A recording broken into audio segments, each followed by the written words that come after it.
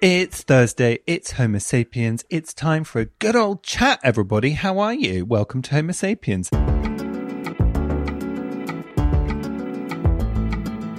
So this used to be a podcast about queer life, really, and now what it is it's that, but it's also an Uber Eats update podcast, because I seem to only speak to you all when I've got Uber Eats coming. So here's the deal. I've got Ty again, see, and I'm a person of repetition, is coming from Jesus. It says Jesus is bringing it on the app, and it's coming in 8 minutes. So I think that's just about enough time to throw to the episode. But I promise I won't eat on the rest of the episode. I promise that you won't hear me eating, because I know that people don't like that. But Jesus is taking care of it. It says here, Jesus is a diamond Uber Eats driver. So that obviously means he's good. And we're having a Thai green curry, not spicy was my preference. We're having it with chicken, and we're having sticky rice with it, because I don't like vegetables. I was talking about that today, actually, how we're talking about kids, how you get them to eat vegetables. And I don't know that I was encouraged to eat them, so I don't know that I've ever really eaten them.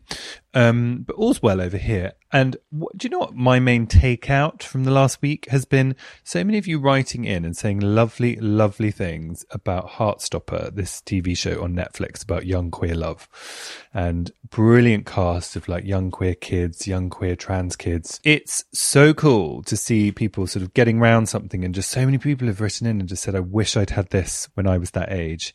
And, you know, it would have helped me so much to be able to say who I am, who I was. So it's been lovely seeing you all react. So as one, I suppose, would be the thing I would say. And in fact, you all love Heartstopper so much that we are going to do a big Culture Club special on it next week. And we're going to talk to the creator, Alice Oseman. It's a great chat, so make sure you tune in for that as well. Now, what is happening today? Okay, so today is a very exciting day, because I don't know if any of you ever read the book Shuggie Bain. It won the Booker Prize. It was written by an author called Douglas Stewart. It was a story about a young queer kid in Glasgow growing up through Thatcher, and a look at what Thatcher did to places like Glasgow in the 80s, 90s. And it was a heartbreaking story about a kid's relationship with his alcoholic mum, but many other things, and about what it is to, they say that he's no right. He's not right because he's queer, and that people is his femininity, this young kid Shuggie's femininity, is a real problem for people in the community. And we see the effect of that on him. And it was the most beautifully written book by Douglas Stewart.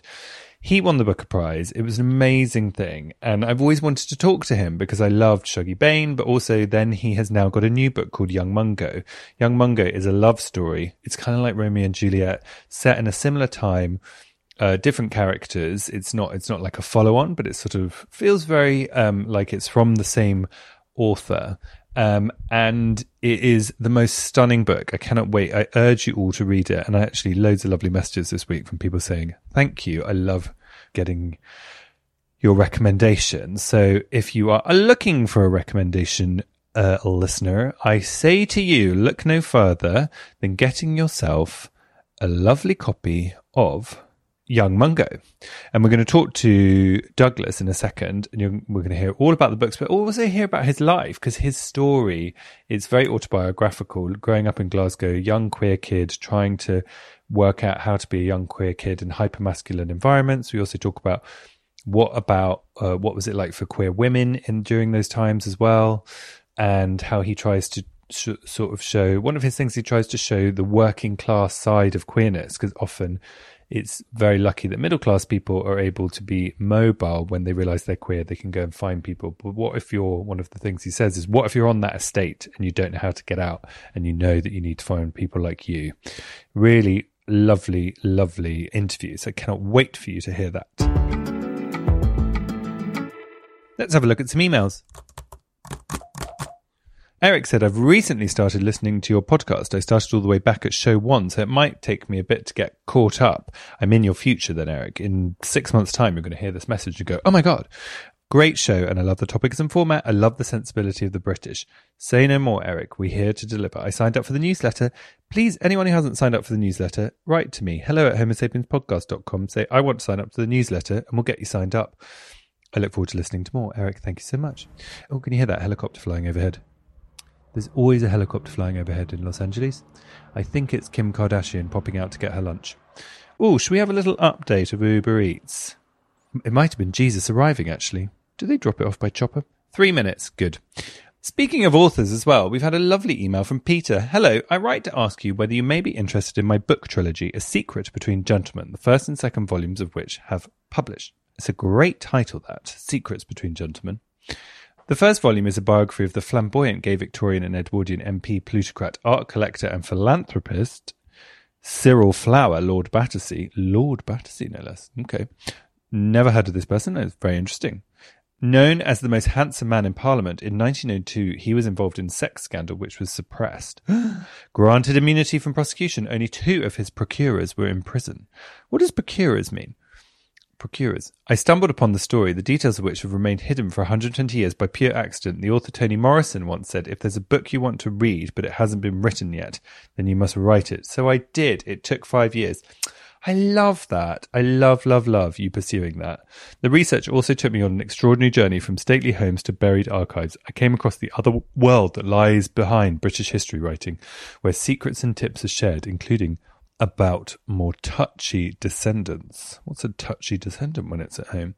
An email from Adam as well with another exciting queer culture project here. I'm just writing with regards to a book called Queer Spaces, an atlas of LGBT plus spaces and stories we have been working on for the past 3 years. It is the first book of its kind covering such a range of queer stories.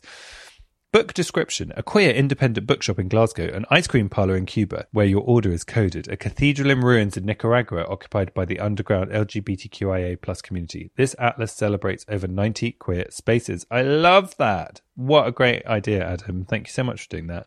Just charting these spaces that have been around for so long and link us all. I don't know, it's like a sort of lovely map. I love it. Other Culture Club recommendations you've been writing in: Mr. Moore, Doppelganger Vish are both in Cock with Jonathan Bailey and Taron Egerton. Did you hear that update? That means Jesus is here. Jesus is here in a Volkswagen Golf GTI.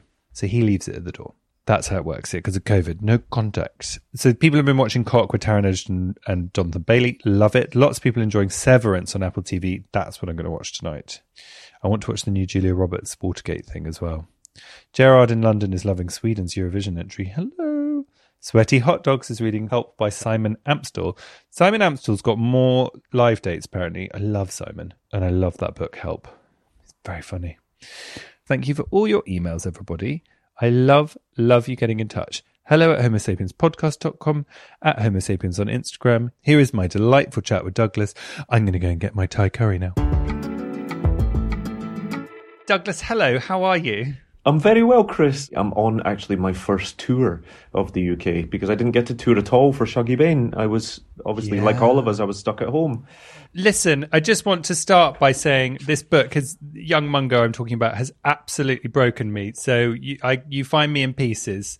I come to you in pieces, but a massive, massive congratulations on writing what is just yet another incredible piece of work. What an amazing thing. How are you feeling about it going out? And I imagine there's lots of trepidation. It's frightening.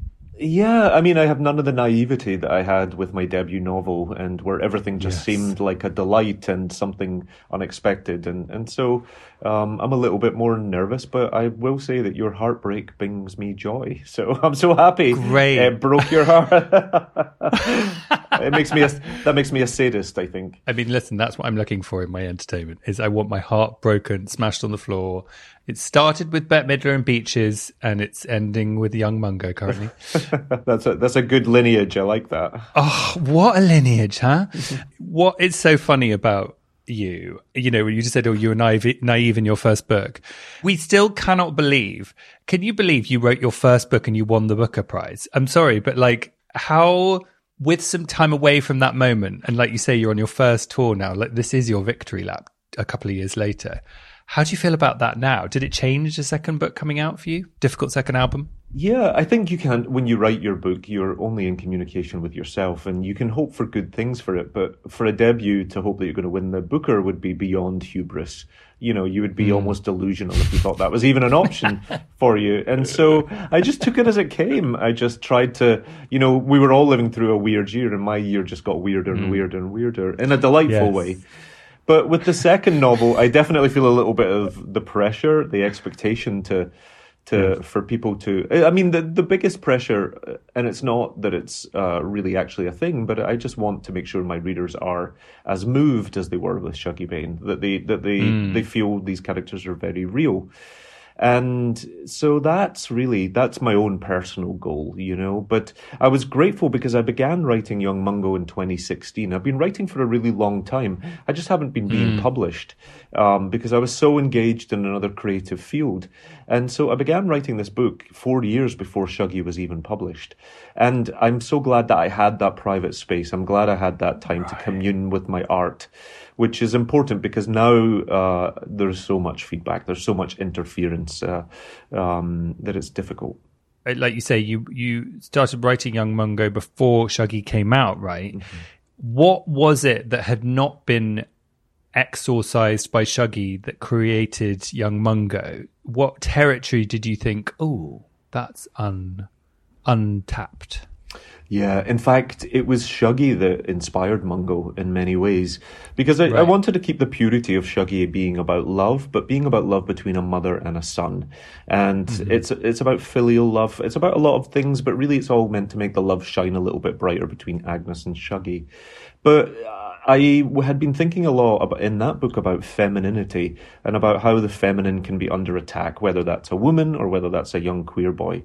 And for my next book, that led me naturally to thinking about, well, what is masculinity and how do we ask young men to man up and to become men? And especially if you're a fatherless son or a motherless son, or you don't necessarily have the role model that's leading you towards that in life. And so all the time that I'm writing Shuggie, this other book is just, it's like bursting to get through the doors. And I knew I wanted to write about young men on the brink of their own coming of age, their own discovering their own sexuality, because I find that, queer love is different when it intersects with poverty and when it intersects with a working class. And I don't necessarily always see that much representation there. It's not that it doesn't exist, it does, but you don't see it that often. And I just thought the stakes for a character like Mungo or James, who he falls in love with, were very different for than they would be for many other characters in literature. And I knew I wanted to write about that. I wanted to write this sort of division of love and this very dangerous, very tense story about a young man coming of age and everyone asking him to man up. Everybody, from his community to his siblings to his mother to even the man he falls in love with. And he does man up, but the man he emerges as at the end is not anyone that even he could have predicted. Certainly not. It's so, listen, I am fascinated by the territory that you are clearly fascinated with, like asking, boys to man up and all that, the attack on femininity and stuff. But one of the things that you said that really struck me was if you're working class in Britain, for example, you can't even imagine a concept where if you are queer to be able to leave your estate and find people like you, that's not even afforded to you, right? Yeah, that's totally it. And a lot of that draws on my own experience growing up. I'm in my late 40s now. And so I came of age, I discovered my sexuality before the internet, before email, when there wasn't really any positive role models in the media that were reaching working class communities. I also come up at the time of Derek Jarman, but I'm not sure that culture was reaching us and the housing schemes of Glasgow. And it was under the fear of AIDS. Everything seemed doomed for a young gay man at that time, and also under the oppression of Thatcher's Section 28. And so there was just no visibility. I didn't know that other gay people were on the streets near me or around. And masculinity was incredibly narrow at that time. That's the thing. Even for heterosexual men, you had to be a very certain type of man to be able to fit in. You had to be hardworking, hard fighting, hard loving, love to kick a ball, and to support, to love a good drink and to love following the football. And if you were outside of that, even as a straight guy, it was kind of a little bit suspect. It was a system that was policing itself. And so for me, I was became almost my own oppressor because I was so desperate to just fit in and get by. Because so much of what the poverty that I grew up in meant, or what the working class can often mean, is that your universe doesn't have much mobility. You don't get to see so much more of the world. You don't, Glasgow's a wonderfully diverse city. It has extreme wealth. It has a huge middle class, has some of the oldest universities in the world, some of the most important culture in the United Kingdom. But I was a kid that grew up on a housing scheme, and I never saw the university till I was 19. And there it is, 3 miles away. I never saw the parts of the city where people do funny things with milk in your coffee, all those options, where people drink coffee, in fact. And there it was. It was a bus ride away. But it was socioeconomic, but it was also psychological. Why would you go to that neighbourhood? Who's invited you? What are you going to do when you get there? And so my world was very small. And when your world is small like that and you're also on the outside of it somehow, then it can be a lonely place to be.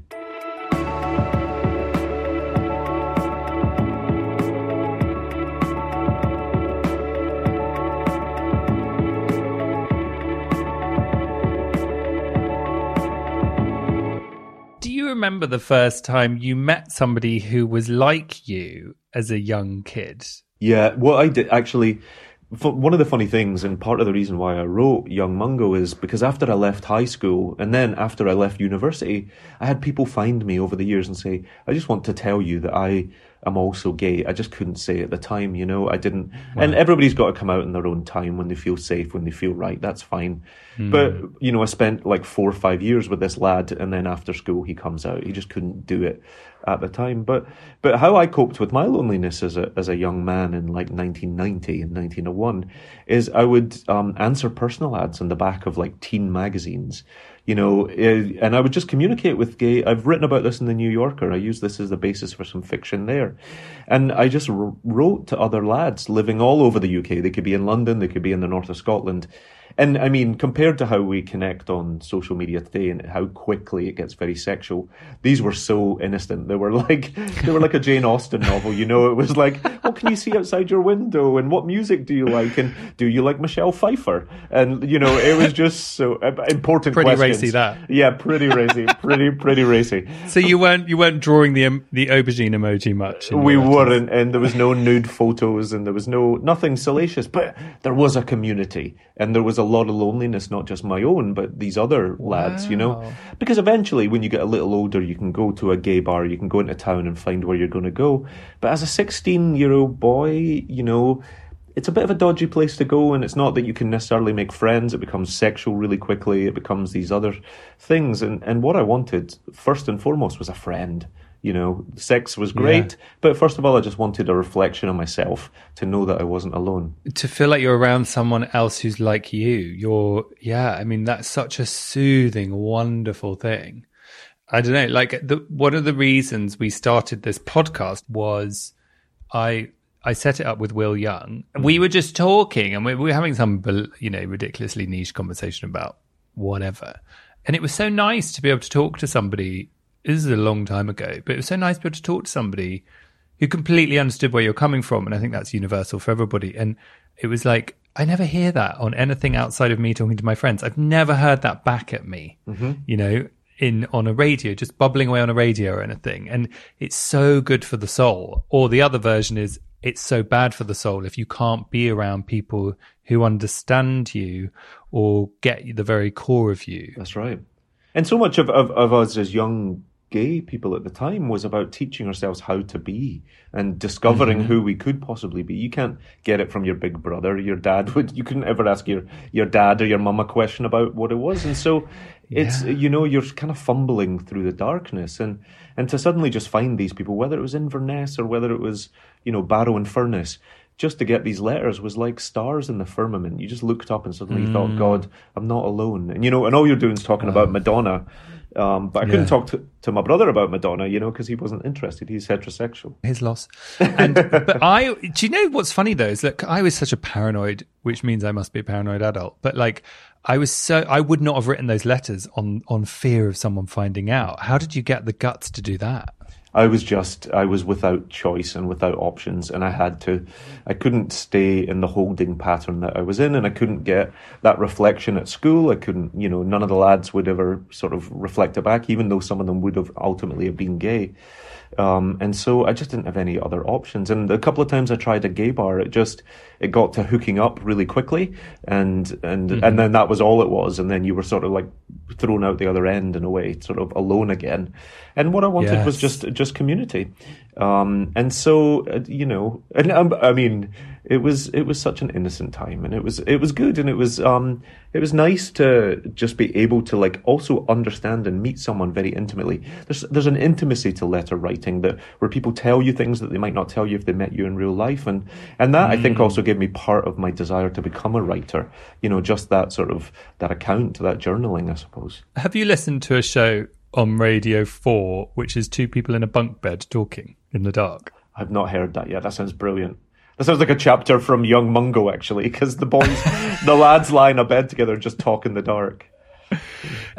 When you said letter writing, you say things you wouldn't. It's that same intimacy yet privacy and lack of eye contact. That's right. And you confess more. I think there's a line to be drawn between when you have to keep something about you a massive secret, that it ultimately is sexual as LGBT people, you can program yourself that it always has to be secret. Mm-hmm. So actually, sexual encounters can really lack intimacy because you think it's clandestine, when actually you need to understand that part has passed, but you've sort of taught yourself that, That's right. So it's actually really interesting. I've never heard someone say that they wanted conversation and intimacy and sort of to isolate that. It's don't know what dirty stop-outs I've been chatting to, but I mean, it makes me seem like a Victorian, a Victorian teenager, but it was true. I just, I think I always understood that sex was quite easy to come by.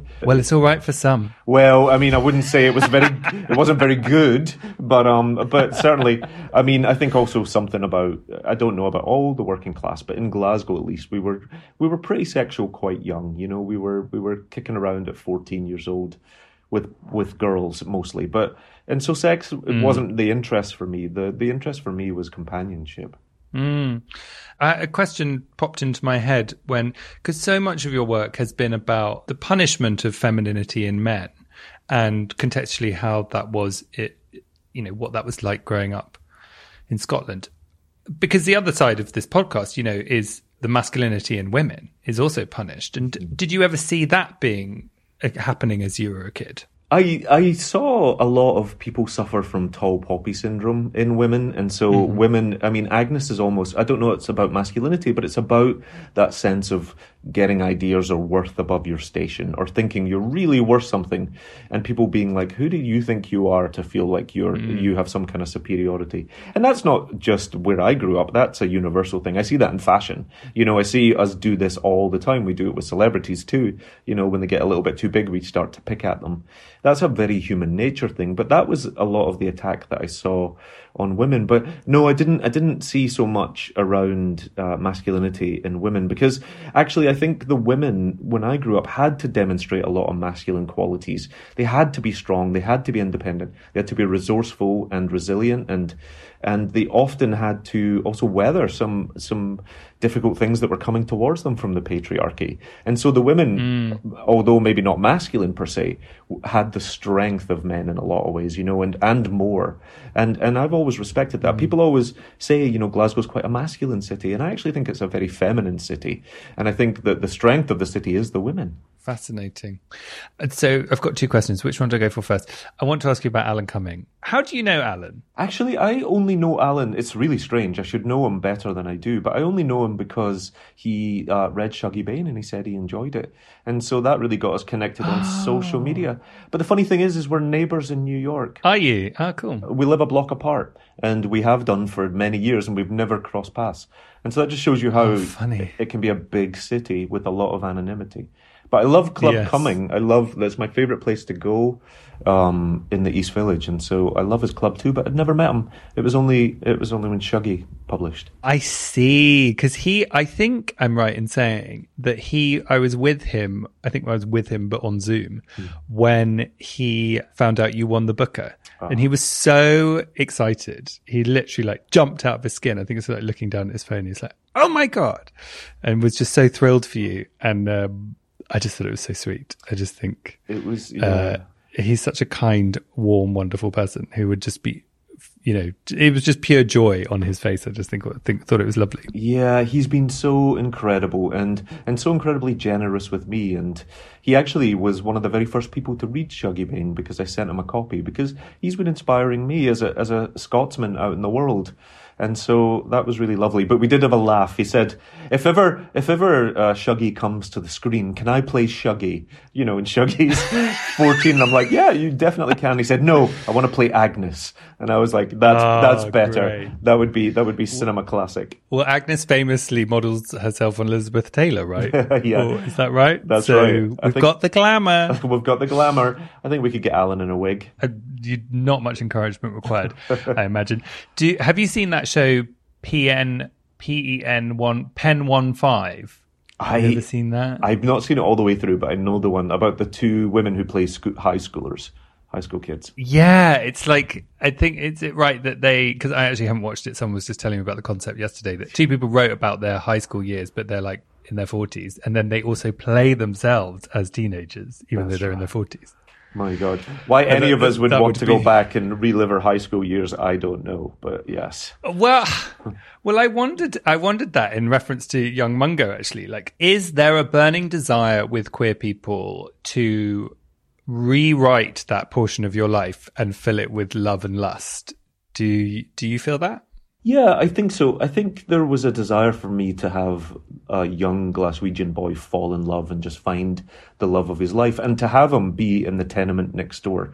I mean, they're very close neighbours. It has a little bit of Romeo and Juliet about it, meaning they look out the window and they can see each other. And that's a desire. It's not something I ever had, but, of course it was totally possible. And hopefully it's possible for lots of young people today. But yeah, I guess there is a rewriting of that. But also a desire to be critical about gender norms and about how gendered the world was, and the notion that a young man needs to learn how to hunt and fish and camp and be tougher and fight and all these things, and that's the part of my childhood that I want to rewrite as well. I want to be clear about, because it was really binary for me, the things I was allowed to do and I should do versus the things that were just not for boys. Yes, I remember you saying that you, given any small amount of space, you'd do a twirl. Yeah. And I can so relate to that. I was like, pink nylon dresses, hair makeup, let's go. That was, and then I slowly learned I learned very quickly. Yeah. Not meant to do that. Someone needs to, something needs to change here. With that kind of, you answered the question. Actually, you never really had a relationship at all like that. Is that no? Right? I never had a relationship with another boy. I didn't really start having a relationship with other boys, I shouldn't say boys, but men. Till I was about 18, till I went to college, and that's when my dating life started. So at high school, no, there was none of that. There was no experimentation for me there. Like I said, I was really very involved in oppressing myself and oppressing that part of it. I was trying really hard with girls. I was trying really hard with sports. I was trying with the gang that I was running around with. I was just trying to fit in order to survive. I'm loving this chat with Douglas. For anyone wondering, curry is delicious, which I knew would happen because I order the same thing from the same place all the time. Creature of habit. Go to the feed and have a listen to part 2. More wonderful words from a wonderful man. Powered by Spirit Studios.